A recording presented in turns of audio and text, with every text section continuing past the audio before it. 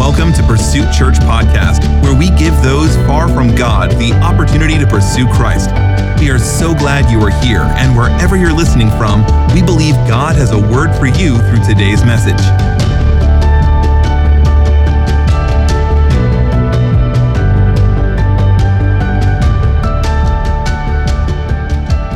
Isn't God so good? We can get together and worship the Lord, the High King, the King of Kings, the Lord of Lords. Amen. Welcome everyone to Pursuit. We hope everyone's doing good, getting through this hot and humid summer. You know, I heard someone say before they know why it's called the Bible Belt. It's because it gets so hot here, we've made up our mind. We want to go to heaven. We don't want to go to hell where it's hot.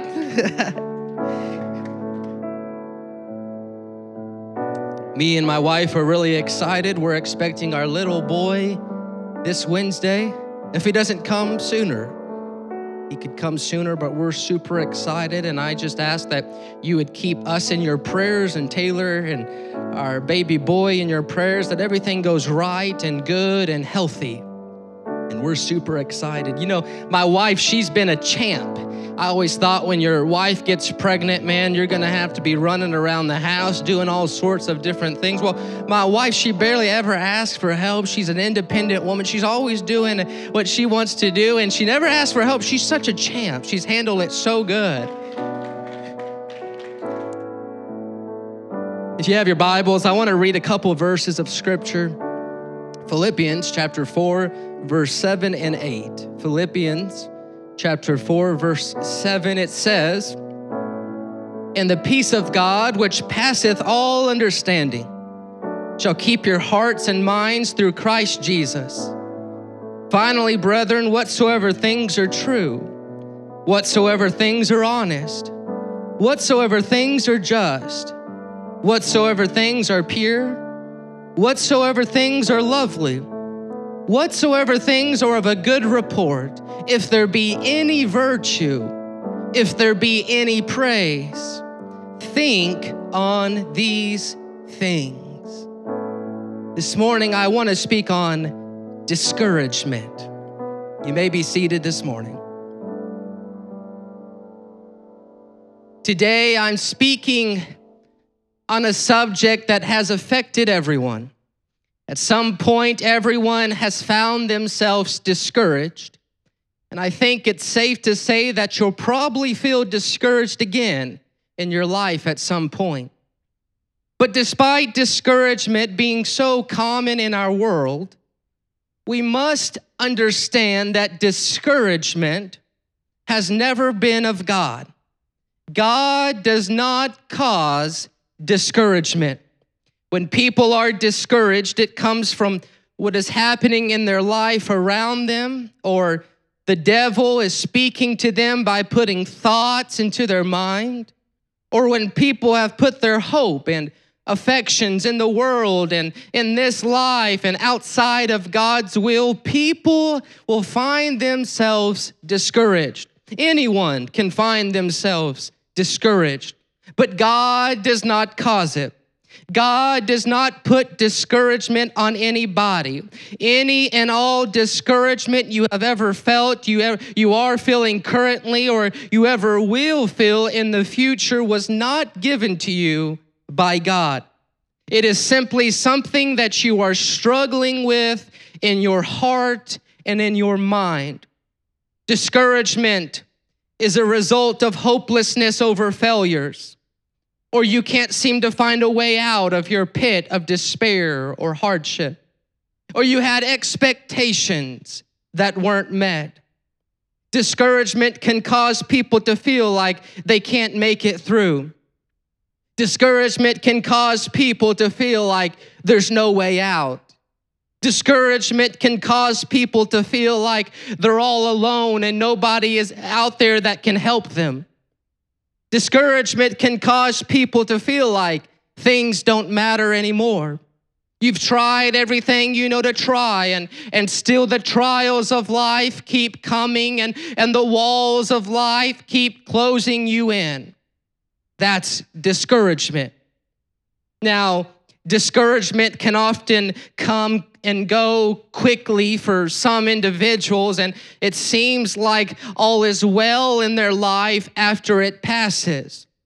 But for others who face discouragement or this thing called depression, it can weigh so heavy on them and be so crippling in their life that it's what causes them to end it all and throw in the towel and quit trying altogether. They have no hope and they feel like they have nothing else to live for, so they do what they call suicide. They commit suicide.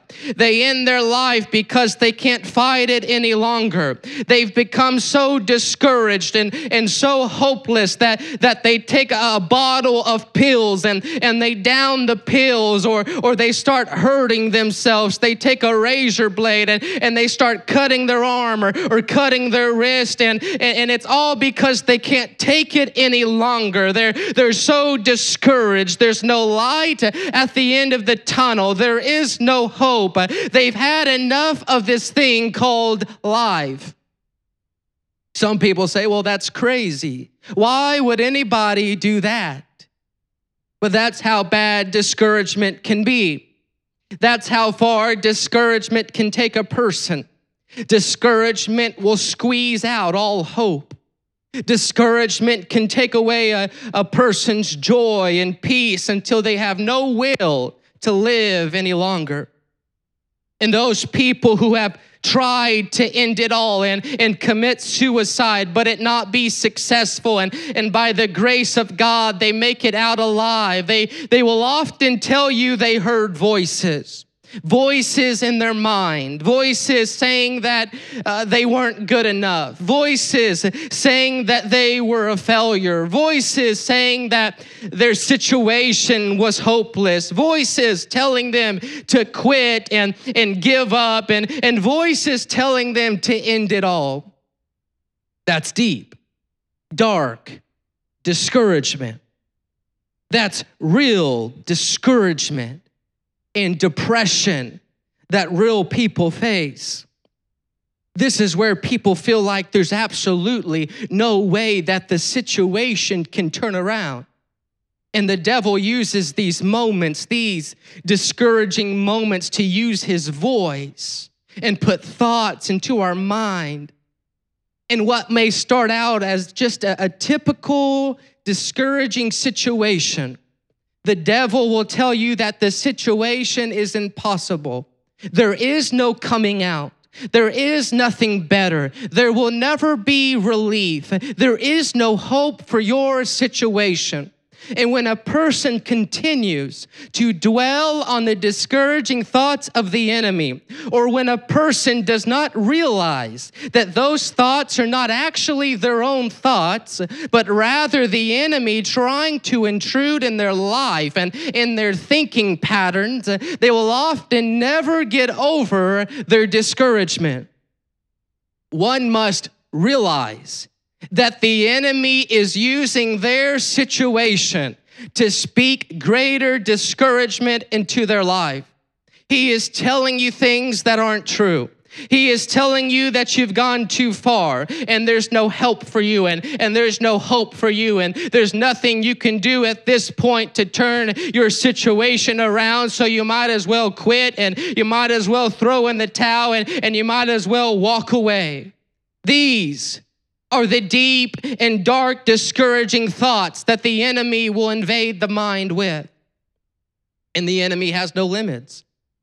He can take a situation where somebody loses their job or they lose their business, or something happens in their family or something happens in their marriage, and it's a situation that can be turned around.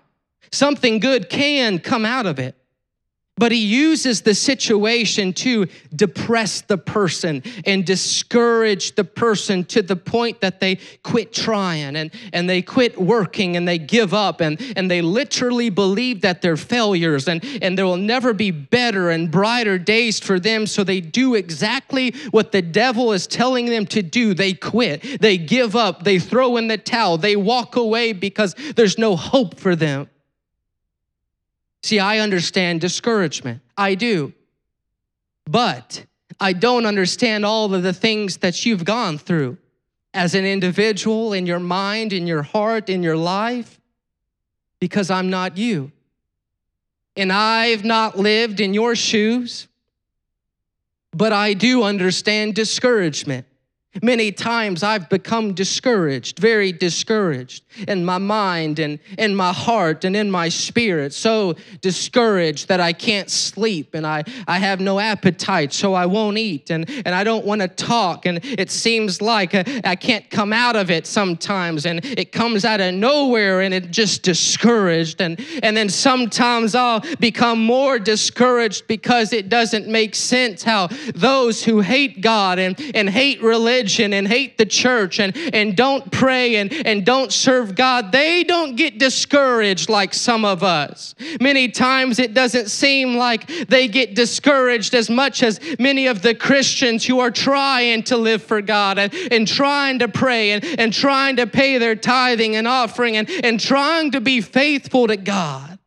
And I know when I've really become discouraged, because that's when I want to shut everything off and I want to ignore everything that's going on instead of going to the prayer room like I should be and addressing it with God.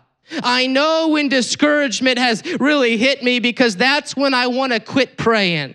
See, discouragement will keep you from praying. Discouragement will hinder your faith. And discouragement will have you doubting things in God's word. But then I realize it's spiritual. This thing is spiritual. Discouragement is spiritual. And it's very hard, impossible for some to ever get over their discouragement until they understand that it's spiritual. It's a spiritual battle. It's a spiritual fight. See, the Bible says that he's a thief. The devil is a thief, and he has come to steal and kill and to destroy. And you better believe, if you're a Christian, if you're trying to serve God, if you're for real about living for Christ in your private life, you want to be a Christian and you want to be faithful, the devil is not going to give you a pass. The devil hates you. In everything that you're trying to do for Christ and all of your good intentions of living for him, the devil sees it, the devil despises it, and the devil is out to destroy it. He has come to destroy the Christian marriage. He has come to destroy the Christian family. He has come to destroy the Christian dream. He has come to destroy the Christian faith. He has come to destroy churches. He has come to destroy the work of the Lord. And he does this all by discouragement. If he can get you discouraged and keep you discouraged, there's no way that you'll get back up and become the person that God has called you to be. See, I hate discouragement. I hate that the devil uses discouragement to try to defeat the Christian. But it's not new. The enemy has always used it. If you read different stories in the Bible, you'll see that Abraham became discouraged. The Israelites, while in the wilderness, they became discouraged. Job's wife became so discouraged by the trials of life that she went to her husband, Job, and she encouraged him to curse God, give up, and kill himself. Because discouragement is brutal. Discouragement kills. But this morning, the church needs to understand that we do not have to be ignorant of the enemy's devices. We do not have to be oblivious to this thing called discouragement. Yes, it's real. Yes, we can feel it. Yes, sometimes it seems to come out of nowhere. Yes, it feels heavy. It sometimes feels like there's no hope and there's no way out. But the enemy is a liar. Those hopeless thoughts are not true. true. Those thoughts that nothing better is coming is a lie. The devil is a liar, church, and he's trying to bring you down. He's trying to destroy you and your faith by discouragement.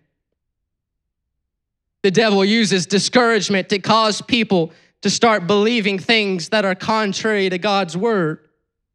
Discouragement causes people to start living a life contrary to God's word. Discouragement makes people lose the purpose that God saved them and the reason God delivered them and the ministry that God gave them.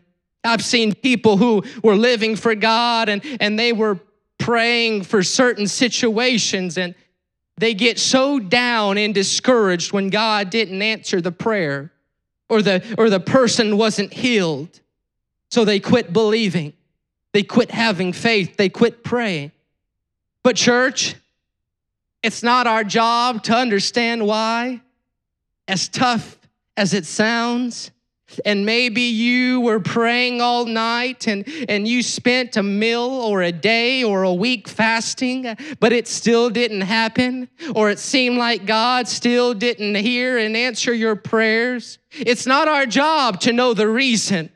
We don't see what's happening in the spiritual, but God knows more, and God knows why, and God knows the reason. And church, God knows best. If God doesn't heal, that doesn't mean that I can start saying that God isn't a healer. If God doesn't answer me when I want him to, that doesn't mean that I can say that God isn't faithful. But God is a healer. Because my word, his word says that he's a healer. God hears and answers prayers because my word says that he hears and answers prayers. God cares because my word says that God cares. God saves because my word says that God saves. God has not left me behind because my word says he hasn't left me behind. In church, sometimes God says no. And sometimes our prayers aren't God's plans. And one day we'll figure out why. One day God will show us why. But he always has your best in mind. And the things he does are good. And the things he does are perfect. And the things he does are righteous. He knows what he's doing. But the devil will use his voice against everything that's going on in our life. But that's all he has. He has his voice and only his voice. There's a hedge around you. The devil can't take your life. He has boundaries. So he'll whisper all day long. Every day the enemy will whisper. He can't take your life, but he'll whisper. He'll fight you with his voice. He'll bring evil imaginations. He'll bring thoughts into our hearts and minds. And sometimes it's so soft and so gentle that it seems natural, and it mimics the thought patterns of the human brain, and we begin to think it's our thoughts, and we think that we are thinking the thoughts. And as this goes on, we embrace the thoughts. We dwell on the thoughts. We believe the thoughts. And if we never realize that it's not our thoughts, but rather the gentle and soft yet deadly voice of the enemy, the devil will have us believing anything he wants us to believe. But if we, the church, the blood-bought Christian, would realize that, hey, that thought, that discouraging thought doesn't align with the word of God. That thought doesn't align with my faith. That thought doesn't align with what God has promised me. If we would begin to discern our own thoughts and recognize that some of these thoughts in our mind are not from God, then the devil can't have control over us. See, our problem is not discouragement. Our problem is distinguishing what thoughts are good thoughts and what thoughts are actually the whispers of the enemy. Because all day long, the enemy is trying to whisper deceit and hopelessness and discouragement into the minds of Christians. When we get a thought, a discouraging thought, we need to stop and think, does this align with the voice of God? Does this align with what my word says? Does God say that it's hopeless? Does God say it's impossible? Does God say all is lost? Does God say it's all over? Because if we would take the time and examine the thoughts of our hearts, we would quickly realize that some of these thoughts that are happening in our mind are not true, but rather the intruding voice of the enemy. They are lies from the devil, an enemy that's trying to bring me down, an enemy that wants to destroy me. And so, church, if you want to listen to the enemy and his voice of discouragement, you can. You can stay discouraged. Some people stay discouraged all of their life, but I refuse. I refuse to stay discouraged, but I'm going to trust in the word of God, and I'm going to hold tight to the promises of God, and I'm going to think on things which are good, and I'm going to think on things which are honest, and I'm going to think on things which are of a good report. Church, you need to make up your mind and tell the enemy today, no longer will I listen to your lies. No longer will I dwell on the voice of discouragement, but I am going to find the peace of God. Let's look at our two verses of scripture. The first one, it says, and the peace of God, which passeth all understanding, shall keep your hearts and minds through Christ Jesus. I'm going to find the peace of God. No matter what's going on in my life, no matter if I'm in the storm or in the battle, I'm going to find the peace of God, which passeth all understanding. How? By thinking on things which are true, by thinking on things which are good, by thinking on things which are lovely. If there be any virtue, if there be any praise, I will think on these things. And when discouraging thoughts or thoughts of doubt, thoughts of fear, thoughts of unbelief come into my mind, I will call them out and say, hey, I know that's not the word of God. I know that thought can't be from God, but that's a discouraging thought of the enemy meant to bring me down.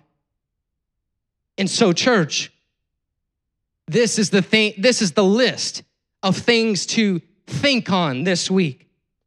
And this week, you ought to get your Bible out, and every time something attacks your mind, you need to compare it to what God says in his word and see if it fits in what he says to think about. Is it true? Is it just? Is it good?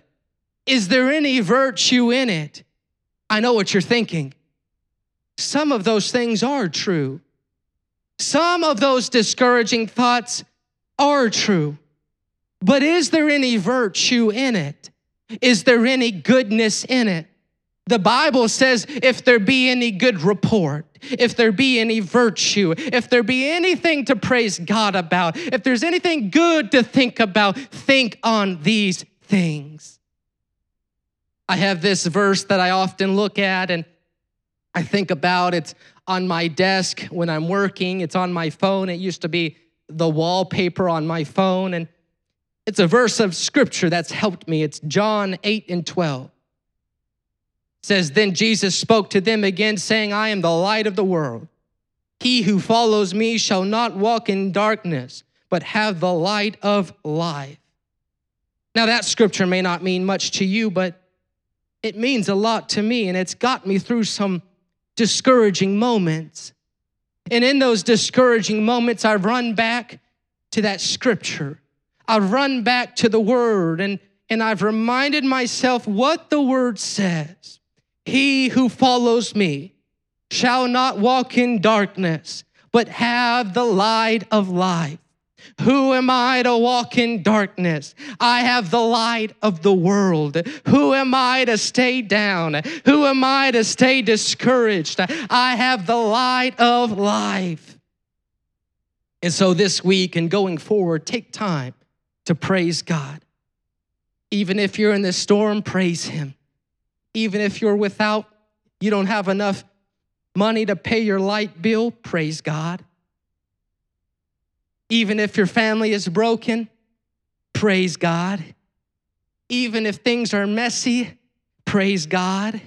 For where there is praise, there is His presence. For the Bible says He inhabits the praises of His people. And where His presence is, there is peace. Peace that passes all understanding. Peace in the troubled storms. Peace in the dark valleys. So no matter where I'm standing, no matter where I'm at in life, I'm going to praise. I'm going to praise. I'm going to praise. There's this song that I often sing. Sometimes it's just in my mind. I will play the song in my head, or I'll begin to sing the song under my breath. But it's in those discouraging moments I'll begin to sing it. It's an old song, but it goes like this. Thanks, thanks, I give you thanks for all you've done. I am so blessed. My soul is at rest. Oh Lord, I give you thanks.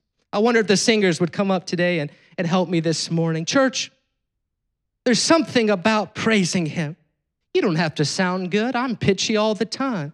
I get the words messed up all the time, but there's something about praising God. There's something about stopping and giving this God thanks and worshiping and praising and fixing our minds on Him. And instead of staying discouraged, we begin to sing, thanks, thanks, I give you thanks. Thank you for joining us today. Be sure to subscribe and share this podcast with your friends. For more information about Pursuit, visit pursuitchurchar.com. Thank you for listening, and see you next week.